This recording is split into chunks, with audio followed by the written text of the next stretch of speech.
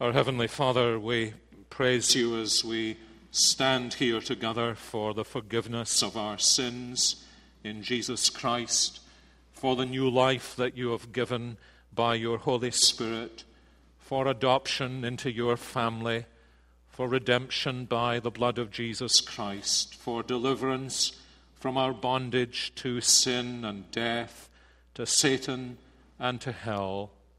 We pray as we come to you as those who have been brought from death to life to praise you and to know you, that as we study your word together, that you would engage our minds by your truth, that you would touch our hearts by the power of your Holy Spirit, that you would transform our lives by the impact of the gospel, and that you would draw out our affections in praise and admiration for your divine way of salvation, and that by the privilege of an audience with you, as we see your face in your word, we may go at the end of this day from this place as those who have been in Jerusalem and have seen the face of the King.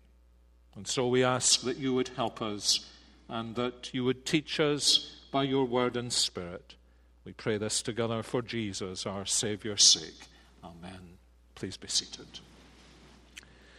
Now, our scripture reading this evening as we continue our studies in Paul's letter to the Romans, from Romans chapter 4, and we're reading the last section of Romans chapter 4 as the Apostle Paul continues his discussion of Abraham, and we begin to read in Romans chapter 4 and from verse 18. Romans chapter 4, verse 18. If you're using the Pew Bible, it's on page 942. Let us hear God's word. In hope, Abraham believed against hope that he should become the father of many nations. As he had been told, so shall your offspring be. He did not weaken in faith when he considered his own body, which was as good as dead since he was about 100 years old, or when he considered the barrenness of Sarah's womb. No distrust made him waver concerning the promise of God, but he grew strong in his faith as he gave glory to God, fully convinced that God was able to do what he had promised. That is why his faith was counted to him as righteousness. But the words, "it was counted to him," were not written for his sake alone, but for ours also. It will be counted to us who believe in him who raised from the dead Jesus our Lord, who was delivered up for our trespasses and raised for our justification. I wonder if I were to ask you this evening, as you look back through the great history of the United States of America, who has been in the USA, who has been the greatest theologian? I'm fairly sure that some of you, without thinking, and mark those words, without thinking, would say, why, the answer is obvious. The answer is Jonathan Edwards. You could hardly be more mistaken. Hardly more mistaken. That is entirely wrong. Well, Jonathan Edwards was a great theologian.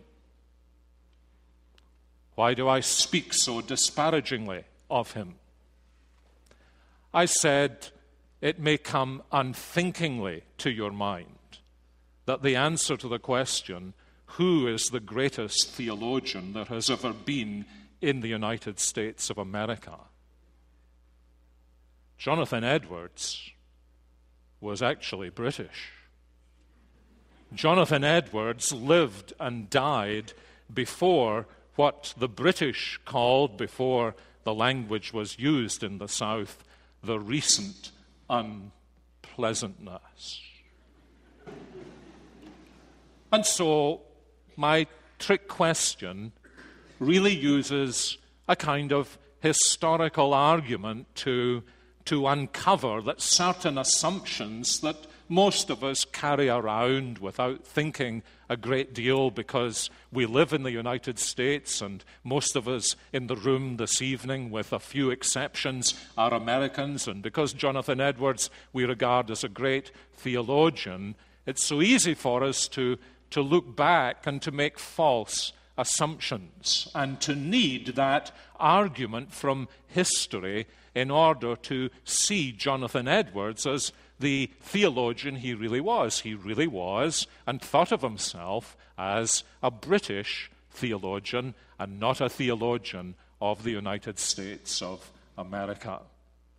And I play with you a little this evening just to underscore for us and to remind us of the fact that the Apostle Paul in Romans chapter 4 is using a great historical argument. Up until this point, his great emphasis has been that since we are all sinners and there is nothing we can contribute to our own salvation, we stand in need of a divine work of grace, Christ coming as the propitiation for our sins, as the redemption price, who will bring about our justification. And the great emphasis he has made and obviously kept on making is that this salvation comes without prior conditions. Grace is free. There are no qualifications except the need of salvation. And indeed, he has emphasized that although the Old Testament points forward to this salvation comes entirely apart from the law of God. And obviously, he imagines that he has stirred up many questioners, just as he himself was stirred up before he became a disciple of the Lord Jesus. And so at the end of chapter 3, as he displayed the gospel of grace, he'd really asked a series of questions that he must have asked time and time again before he became a Christian. You are taking away all possibility from us that we can boast as the Jewish people who are God's people. You are taking away the role of the law of God. You are taking away circumcision from us. You are actually repudiating God's ethical commandments. How can you do this? And as we've been seeing in Romans chapter 4, which I think I said last week, may not at first sight seem to be the most exciting chapter in Romans, the Apostle Paul has brought Abraham on the scene. And everybody in his imagination is cheering. Now we've got Abraham on the scene. We can settle the matter once and for all. And he has demonstrated from Scripture, he's expounded Scripture. What saith the Scripture? He asks. And he shows how the Scriptures teach us that Abram was justified by faith, not by works. He was justified by grace, not by the law. He was justified by God's gracious justification, not by his circumcision. He was justified long before the law. He was justified before he was circumcised. And so if Abraham is going to be the great father of the faithful, then we need to listen to how Abraham thought about himself as an ungodly sinner who was saved entirely by God's grace, which he seized by faith and was justified in his sight. But then there's a last question that Paul had raised here at the end of chapter 3 that I think in a sense he now comes to answer. That last question was, look, if you say this kind of thing, you are overthrowing the law by faith. And we've already seen in Romans, especially in Romans chapter 3, verse 8, the Apostle Paul was accused of preaching the gospel of such free grace that if people received this gospel, they would turn their backs on God's commandment, they would live licentious lives, they would be utterly disobedient to all of God's will, and they would do exactly what they wanted to do. Interestingly, that was one of the great arguments that the Protestant reformers of the 16th century constantly faced. You tell people that they can be justified by God's free grace and they will live any way they please. Paul will return to this later on. When he returns to it later on, he says, if you say that kind of thing, you haven't begun to understand how God's saving grace really works. And now earlier on, he is saying, if you think that faith nullifies the law of God and overthrows the law of God and leads to a life of indifference to God's desires for our holy living, you haven't understood what faith really is. And so it's interesting and indeed important to notice the way he phrases the question in chapter 3, verse 31. Do we then overthrow the law by this faith? And now as he comes to the end of chapter 4, having answered all of the other questions and illustrated it from Abram's life and from the Scriptures, he really comes to this last question.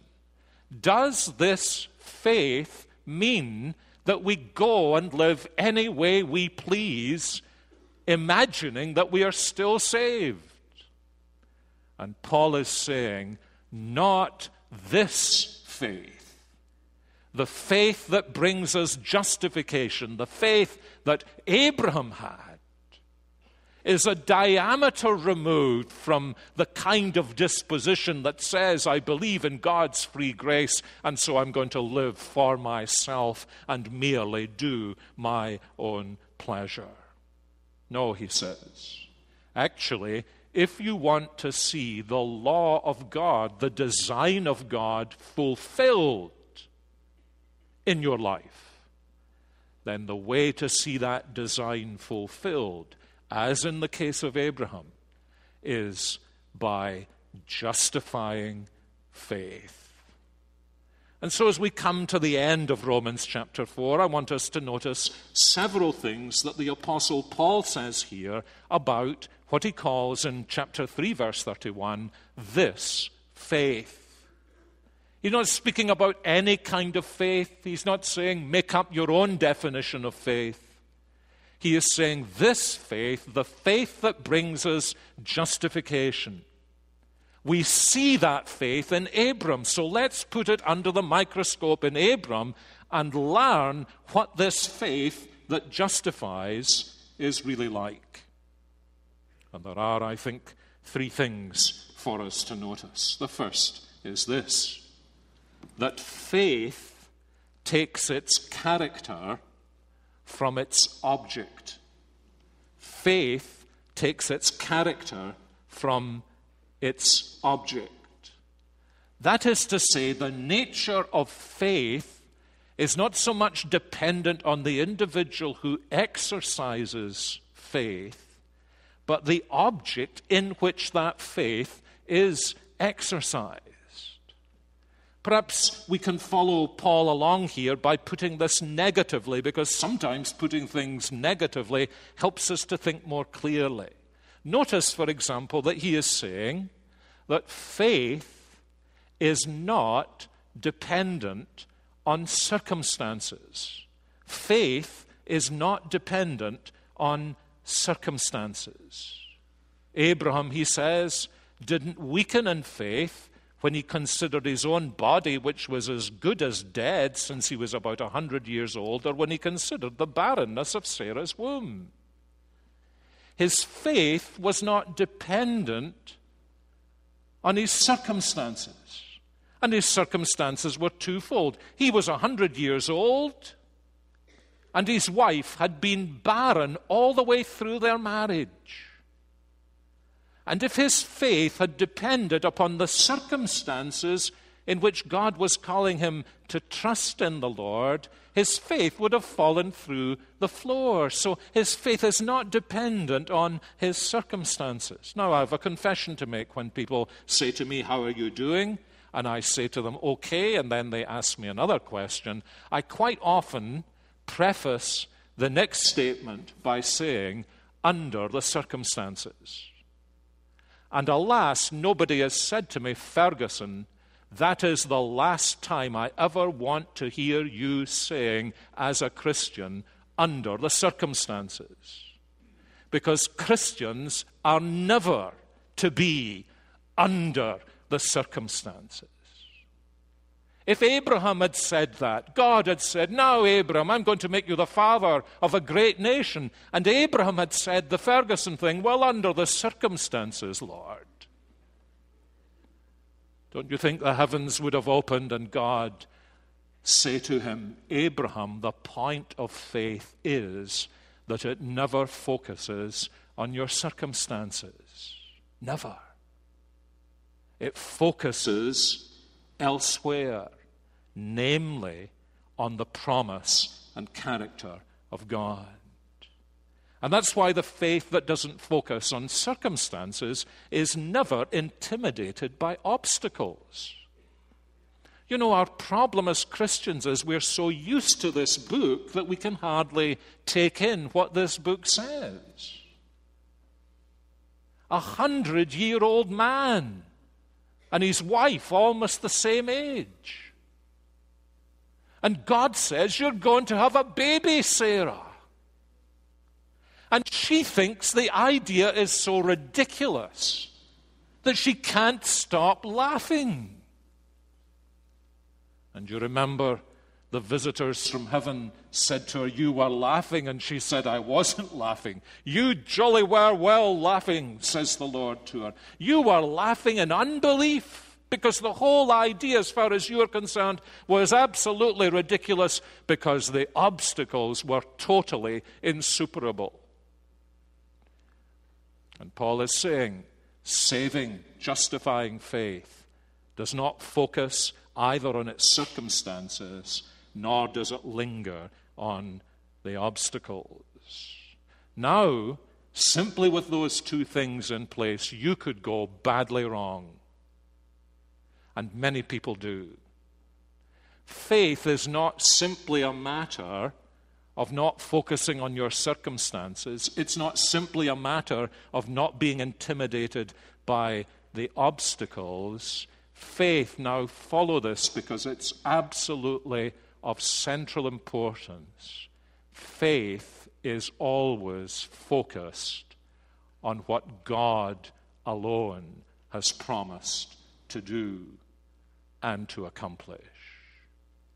So faith is not me making something up out of my own imagination. Great faith is not great imaginative powers to think what God might do if my faith became great. Faith, like a magnet, is drawn exclusively to the promises that God has given to his people. And it's from those promises, ultimately, of course, as we see here in this chapter, fulfilled in Jesus Christ. But it's as faith focuses on the promises of God that faith begins to take its character from its object. You know, people say to me, "I have great faith and I believe God is going to do this and God is going to do that." Forget about it. Unless there is a promise that he has given. Faith rests in the promises of God, in the Word of God, not in my imagination about what God is or what God might do, but exclusively in what God says about himself. Which again, you see, we've said this already in this chapter, and I think that's one of the reasons it's such a helpful chapter. It's why we need to know our Bibles. When somebody says, "You know, I have great faith about what God is going to do," you say to them, "How well do you know your Bible?" because that's where God tells you what he's prepared to do. And he is not the victim of the flurries of your spiritual imagination. And if ever there was an illustration of this, it was in Abraham, because everything that Abraham was being promised was totally contrary to the best of Abraham's imagination. He wasn't lying in bed at night 100 years old, dreaming of what would happen if Sarah had a baby. Actually, if he'd waken up after a dream like that, he probably would have thought he'd had a nightmare. Abraham's faith took its character from its object. And you see, this is the great thing, that the weakest faith can hold on to the strongest promise. I was driving somewhere, I don't know, I can't remember now where it was, although it was only 2 days ago, but I'm sure I was in my car when I was thinking about this. It's a black Honda. And I've noticed since last Sunday morning, more people than usual looking into my black Honda to see whether it's really me or not. Do you know what I was thinking? The weakest believer gets into exactly the same heaven by the justifying grace of Jesus Christ as the strongest believer who's ever lived. Isn't that amazing? The weakest believer gets exactly the same Christ as the strongest believer. Now, what's the point? It is that our faith is not something that's self-determined. Do you know, it boggles my imagination when I hear people say, it'll be okay because I have strong faith. When what they mean is, I have a high view of myself. I'll get through it. Strong faith takes its character exclusively from the sheer strength of God's promises. And that's why poor, pagan, ungodly Abraham, with his weak faith, took hold of this startling promise of God. You will be the father of many nations, and through your seed, ultimately the Lord Jesus Christ, the nations of the earth will be blessed. This man is a total pagan. He didn't have even the first 11 chapters of the Bible. Although he'd lived at the end of the 11th chapter, he had nothing. He might have had some indications here and there, but this is a man who lives in the entail of the Tower of Babel. He's a total pagan. God invades his life with his grace and gives him this startling promise, and he believes the promise.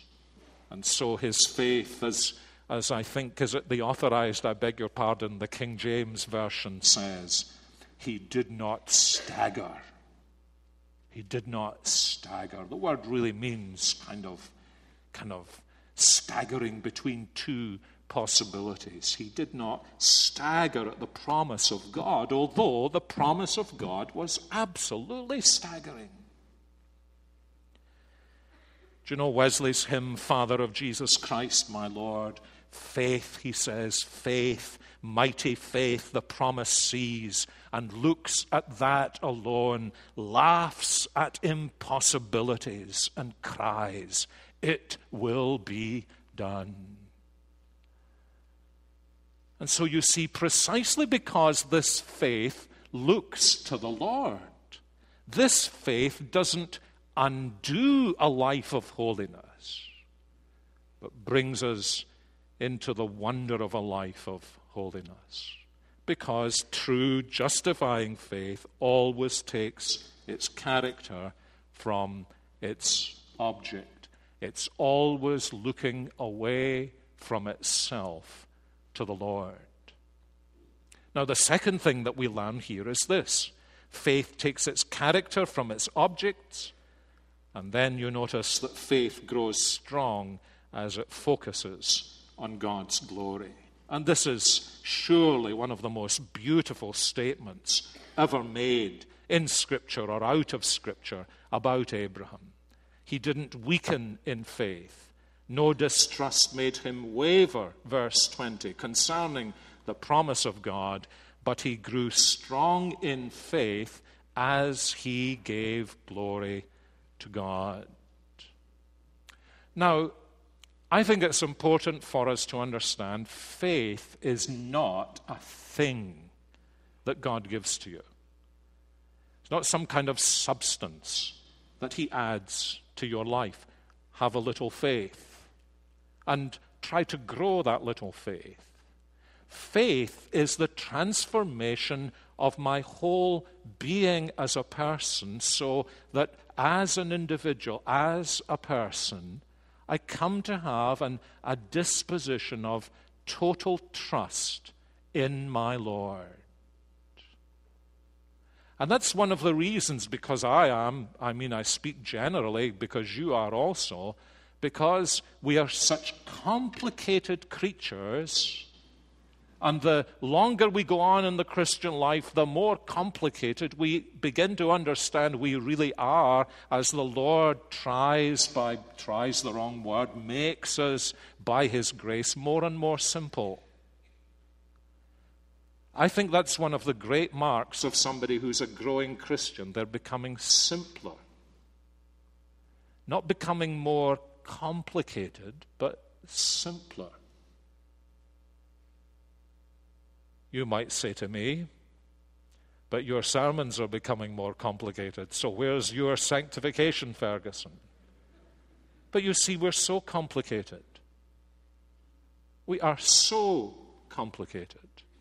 And God, do you know an expression the theologians use about God? They say God is simple. What do they mean by that? They mean he is utterly uncomplicated. He is totally integrated. He's at one with himself. And you see, it's possible for us as we think about faith to think about all different kinds of ways in which we can grow strong in faith. But the only way to grow strong in faith is when, as a Christian person, as I look to the Lord and give myself over to him for his glory. And that's what happened to Abraham. Abraham's faith grew strong as he gave glory to God. As, to use the words of Martin Luther, as he let God be God and stopped telling God what he was supposed to be. And stopped limiting God to the kind of thing that Abraham thought was possible. But as he allowed God to be God and God to fulfill his promises, as he gave glory to God in his life, in that sense, Abraham's faith grew strong. And of course, the Bible uses this language. It speaks about little faith. You remember Jesus chastising his disciples in the storm in the Sea of Galilee. Why were you fearful, O you of little faith? O you little faiths. Now, why were they little faiths? Because they were looking at the storm. They'd forgotten that the Master, who had actually created all storms, was in the boat with them. And so their faith began to diminish because they were looking at themselves, helpless sailors. They were looking at the storm, and their eyes had been taken off the glorious person who was with them in the boat. And similarly, you remember how Jesus says about the man, I haven't found such great faith, not in Israel. It wasn't that he had great understanding, but that the little understanding he had, he was absolutely fixed on that. Paul is saying the thing about Abram for all his failures, and there are failures in the life of Abram. We never forget he came out of paganism. And so when he slipped in the life of faith, he didn't slip back into Presbyterianism. He slipped back into paganism. Yes, we understand that. But when his eyes were fixed upon the Lord and the Lord's glory, then faith grew strong. Now, that's another reason why, of course, the man or woman, the young person, the boy or girl who has justifying faith, true, saving faith, instead of overthrowing what God has desired that we should fulfill through his law, we begin to fulfill these things. Because the purpose of the law is that we might live for the glory of God. But we can't. But when faith comes, when faith is alive in us and we are looking to the glory of the Lord, then the very thing that the law had commanded us to do, but we couldn't do because we were faithless, the Holy Spirit enables us to do. We're not trying to earn our salvation by clambering up the ladder of the 10 Commandments. And, I sometimes wonder, is the 10th commandment there just in case any of us think that we've clambered up the first 9 rungs and then we get to the 10th and it says, you shall not covet? Do they have snakes and ladders in the United States? You know that board game, something like it? When you're almost at the top and then you've gone up all the ladders and then you slither down the snakes. Life's like that, you see. But the glorious thing about this faith that focuses on all that God has done for us and ultimately in Jesus Christ is it leads us to say to the Lord, Lord, as I trust you, my greatest desire in life is to glorify you. You see, the spiritual fathers understood that. The first question of the Shorter Catechism. We don't all know question number 2, but we all know question number 1. What is man's chief end? To glorify God and to enjoy him forever. The Catechism then goes on to spend about a third of its space telling you how the law of God works out in your life. What's it saying? It's saying as you trust in the Lord and seek to glorify him, here's the pattern that will begin to work out in your life. And this question, I think this may be among the 2 or 3 questions that I should be asking about everything I do, about every decision I make, not least the decisions I find difficult as I struggle to find what God's purpose might be for me as an individual. Listen to this carefully. I speak as an old man to younger men and women. Always ask yourself, will this tend to the glory of God? Will this tend, does it have a tendency in it to bring glory to the Lord? That'll get you out of many a scrape. It'll prevent you from doing some very dumb things by just asking the question. Is it to the glory of God? How many people end up in pastors' studies with their heads in their hands because they never ask that question? Is it for the glory of God? Because you see, that's what faith is drawn to the glory of God, like a young man being drawn to a young woman of grace and comeliness and gentleness and beauty that you can't keep your eyes off. I mean, in the very best sense.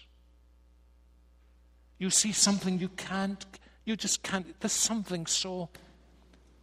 There's an art exhibition coming to town, isn't there? This month. Some of these great painters of the past. I remember, I think for the first half of my life, I totally despised the Impressionists. I'd seen so many books. People had sent me so many postcards.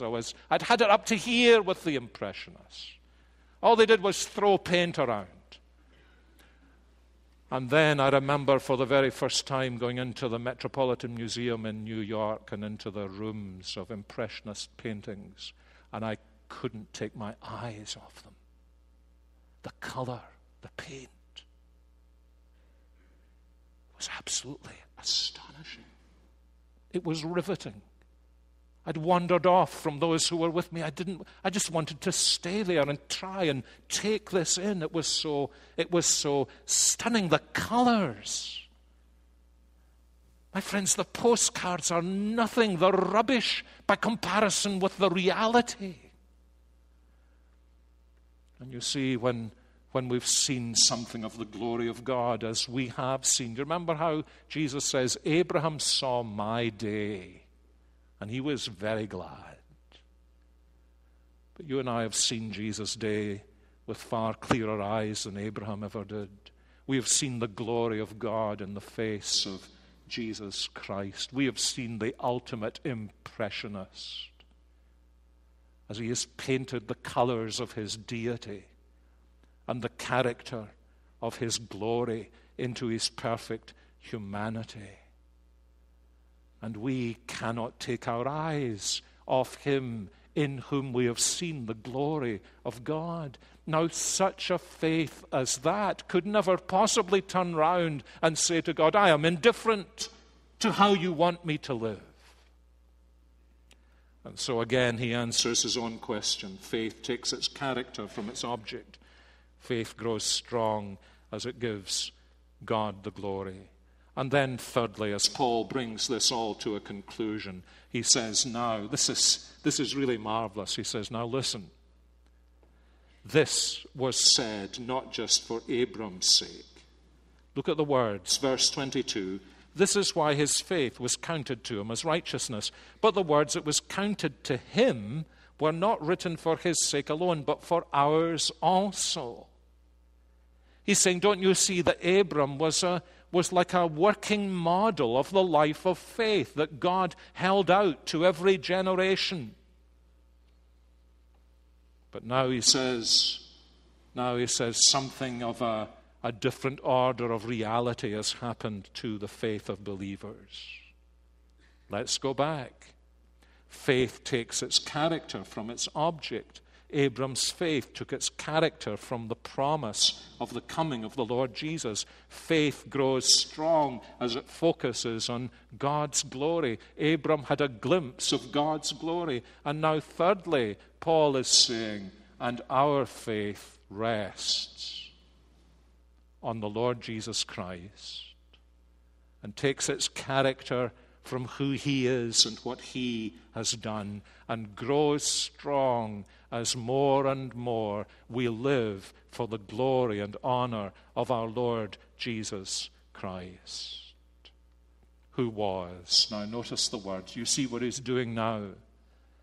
He is saying Abraham's faith led him into a life of godliness in which the law of God began to be fulfilled. Yes, imperfectly, but began to be fulfilled in his life long before the law of God was republished at Mount Sinai. But now he says we're way beyond that in terms of the way in which God has revealed the resting place for our faith, because our faith rests now not simply in the promise, but in the promise fulfilled in Jesus Christ, who was delivered up for our trespasses and raised up for our justification. The gospel. He never put it more succinctly than this. Our faith is in Jesus Christ, who was delivered up. It's judicial language. It's actually language that's used both in the Gospels and in Paul for that whole series of events that led eventually to Jesus being delivered up to the cross. First, you remember by Judas Iscariot delivering him up to the priests, and then the priests delivering him up, you see, to Herod, and Herod delivering him up to Pilate, Pilate delivering him up to be crucified. But at bottom, of course, it's the language of Isaiah 53. It was the Father who delivered him up for our trespasses. It's on that we rest. What a thing What a thing to rest on the promise of God when you're 100 years old, to rest on the promise of God that He'll give you a son. But my dear friends, that's nothing by comparison with resting on the way in which that promise was ultimately fulfilled when the son of Abraham turned out to be the incarnate Son of God. And the Heavenly Father did what He prevented Abraham from doing, as Abraham was going to deliver up his son as a sacrifice on Mount Moriah. The Father stayed His hand because He was looking forward to the fulfillment of His own promise when He would deliver up His own Son on the cross of Calvary. It pleased the Lord to bruise Him. He has put Him to grief. The Lord made to meet on Him the sins of us all, and then raised up for our justification. What does Paul mean? Well, part of what he means is this, that if Jesus had stayed dead, we would never have known that we could be justified by faith in Him. We would never have known that His sacrifice had been accepted, any more than the people could ever have known that the high priest's sacrifice once a year on the Day of Atonement was acceptable to God unless the high priest had reappeared in life in order to reassure them that he hadn't been struck dead because God refused his sacrifice. Jesus appears in His resurrection power to reassure us His sacrifice has been accepted. He's laid it down. He bears our guilt and sin no more. All His work is ended. Joyfully we sing, Jesus has ascended. Glory to our King. His sacrifice is accepted.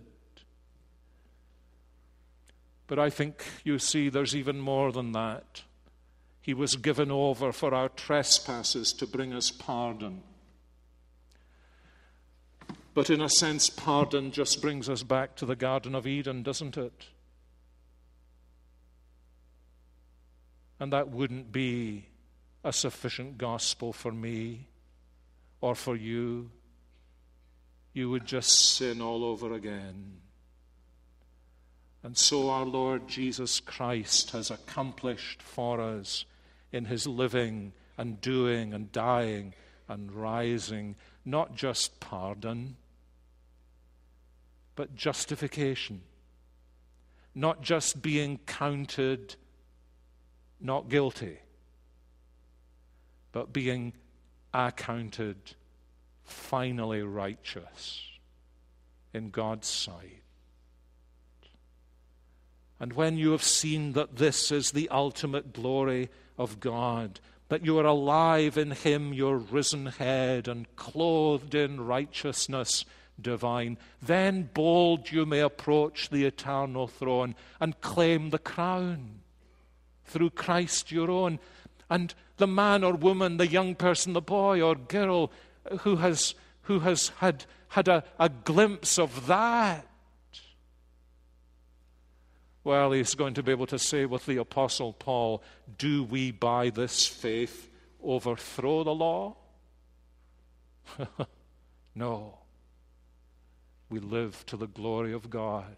As he will say later on in chapter 8, verses 3 and 4, what the law couldn't do because it was weak through our flesh, God did, sending His Son in the likeness of the flesh of sin and for sin, condemned our sin in the flesh in order that the requirements of the law might be fulfilled in us who walk not according to the flesh, but according to the Spirit.